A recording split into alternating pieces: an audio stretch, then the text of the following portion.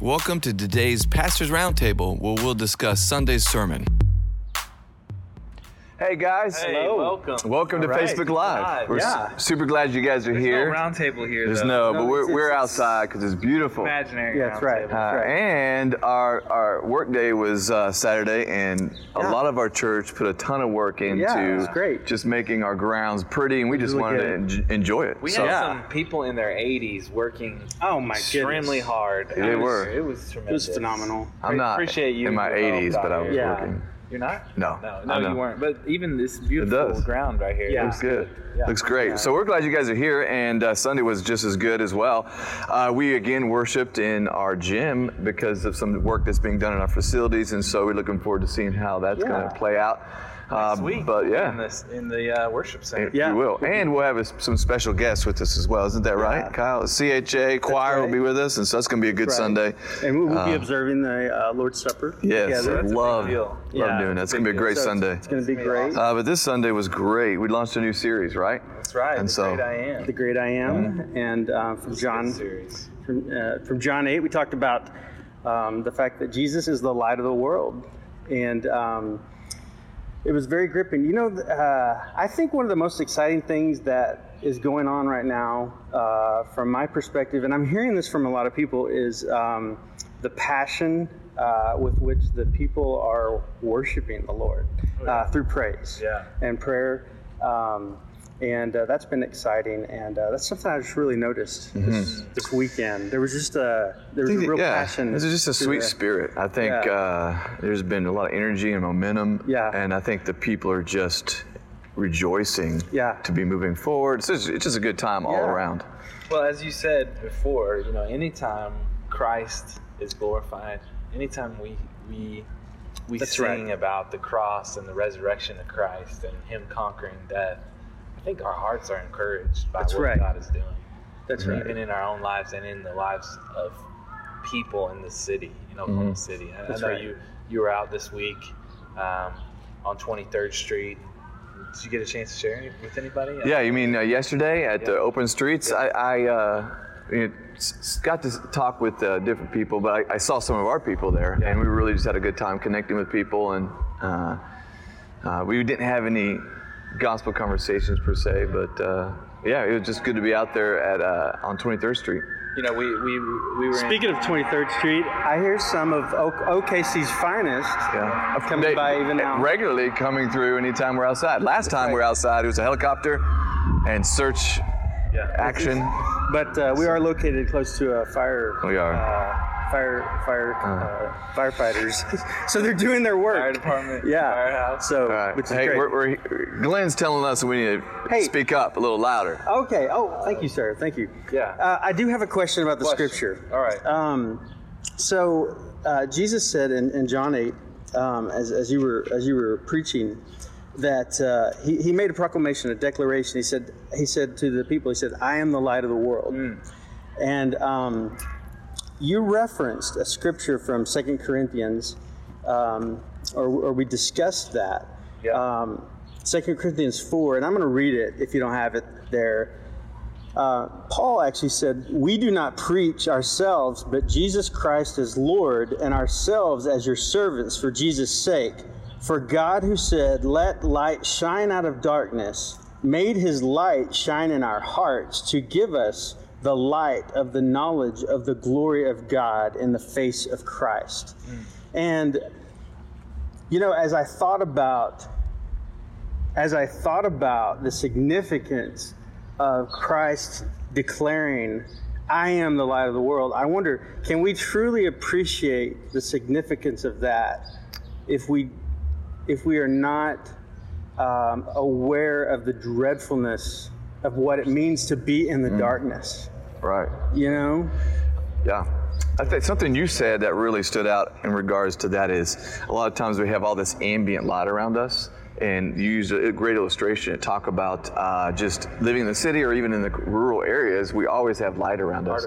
Artificial light. And I sensed kind of what you were saying is that many times we have a sense of artificial light. Things that we turn to that might not be bad. Our career, education, family, school, sports, success, all these things that we sometimes turn to as our hope, even as Christians and people who come regularly to worship on Sunday. I think I struggle with unintentionally placing some of my identity, my value, my hope in those things, which are artificial.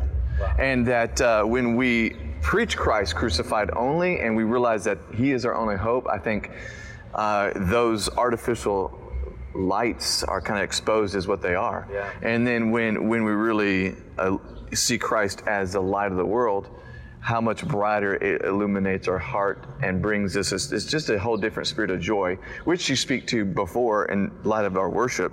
You spoke to the dynamic of our worship that's being affected congregationally, and you spoke to how that's been centered around the gospel, that everything we've been preaching lately, the last several months, has been Christ crucified and the gospel central, and I think that's been bringing this illumination of Christ in us. So I think, but I don't know if I answered that completely. I think the other thing about that is that when you are confronted with the fact of Christ and who He is, which He is the Son of God, which He came to save the world, the Savior of the world, the Messiah, the one who God has sent for salvation. When you understand Christ and God's holiness, what happens is your sin is exposed. And so when the light of Christ shines, or the gospel actually shines on people, what happens is that it exposes their heart and the darkness of their heart, the darkness of sin. And so when they read the scripture or when they hear the word preached, it exposes sin. And sometimes it comes out in vitriol or anger towards somebody who is sharing this gospel, because they recognize their sin, but they're not willing to repent of their sin. And so in all of this, when Christ shines the light, like it's just like the example I shared on Sunday, the woman who was caught in adultery, the light has shined on her. She is exposed. Her sin is exposed. Everyone is able to see what's going on in darkness, and yet Christ comes in and stands in the gap and says, no, I'm not going to condemn you. I'm going to save you. And so we have to understand that not only does the gospel expose people's sin, but it also offers salvation and not condemnation. That's what Christ came to do, to shine light, is expose sin, but offer salvation. Mm-hmm. Which is exactly not what the world expects. Not what the world expects. Well, and something you said I think the question you asked is about our comprehension of the darkness in terms. I think you're asking a little bit about can we really understand God's grace and His light? And I think the woman who was caught in adultery, when she understand what she was rescued from and what Jesus graciously forgave her from, it illuminated the power of the gospel, the power of grace. Right. And I think we all can struggle with, if you think about what it's like to actually operate in complete darkness. Yeah. When you wake up in the morning, or there's some light, but in absolute complete darkness, you're hopeless. Like chaos, you can't find anything. And so when we realize that that's our condition without Christ, and all these false idols, or these false ambient lights that try to illuminate our reality are exposed, and we really see who we are without Christ, man, it magnifies God's grace and the gospel and the awesome nature of His character and our hope because of what Jesus did on the cross. So kind of a wrap-up question to this. We know that millions are watching right now, literally millions. So and our moms. Okay, and so hopefully our wives. We're not sure. We're not sure about that. Our wives. They're busy. They're busy raising this kid, working. For that person that is out there that is listening, and they're thinking, you know what? I have a family member. You know, this is kind of serious. I have a family member. I have a close loved one. I have a friend, and I know that they are. They're in complete darkness. They don't see it. They don't know it. They're walking in darkness. What is one step?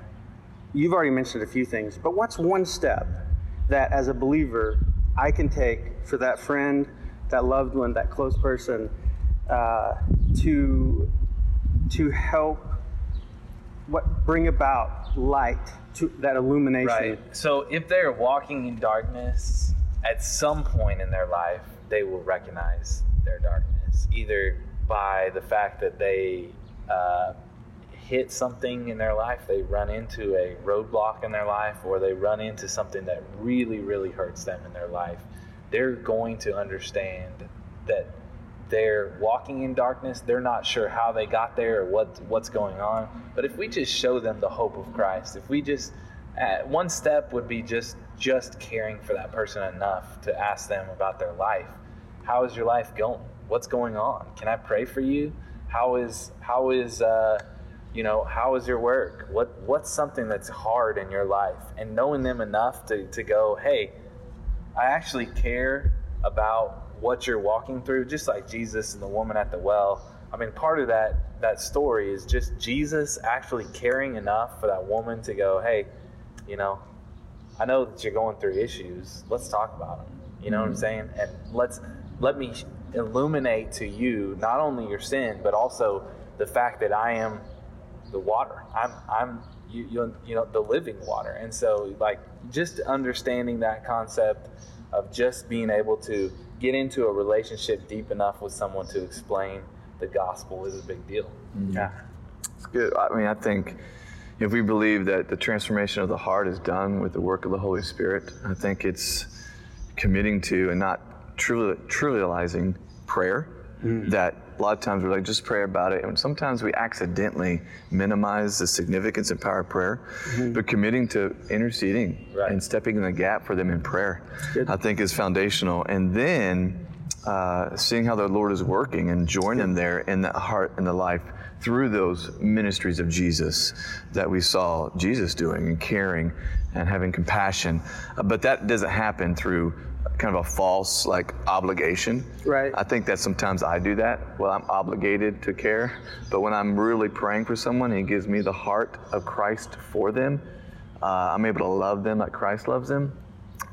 That supernaturally works as an ambassador, as Paul talks about, in the heart of them. So it's good. Thanks, Kyle, for those great questions. Thank you guys for joining us, and looking forward for you guys to join us on Sunday with in the worship center. Yeah, and we'll be together in the worship center. You guys have a great day. See you guys.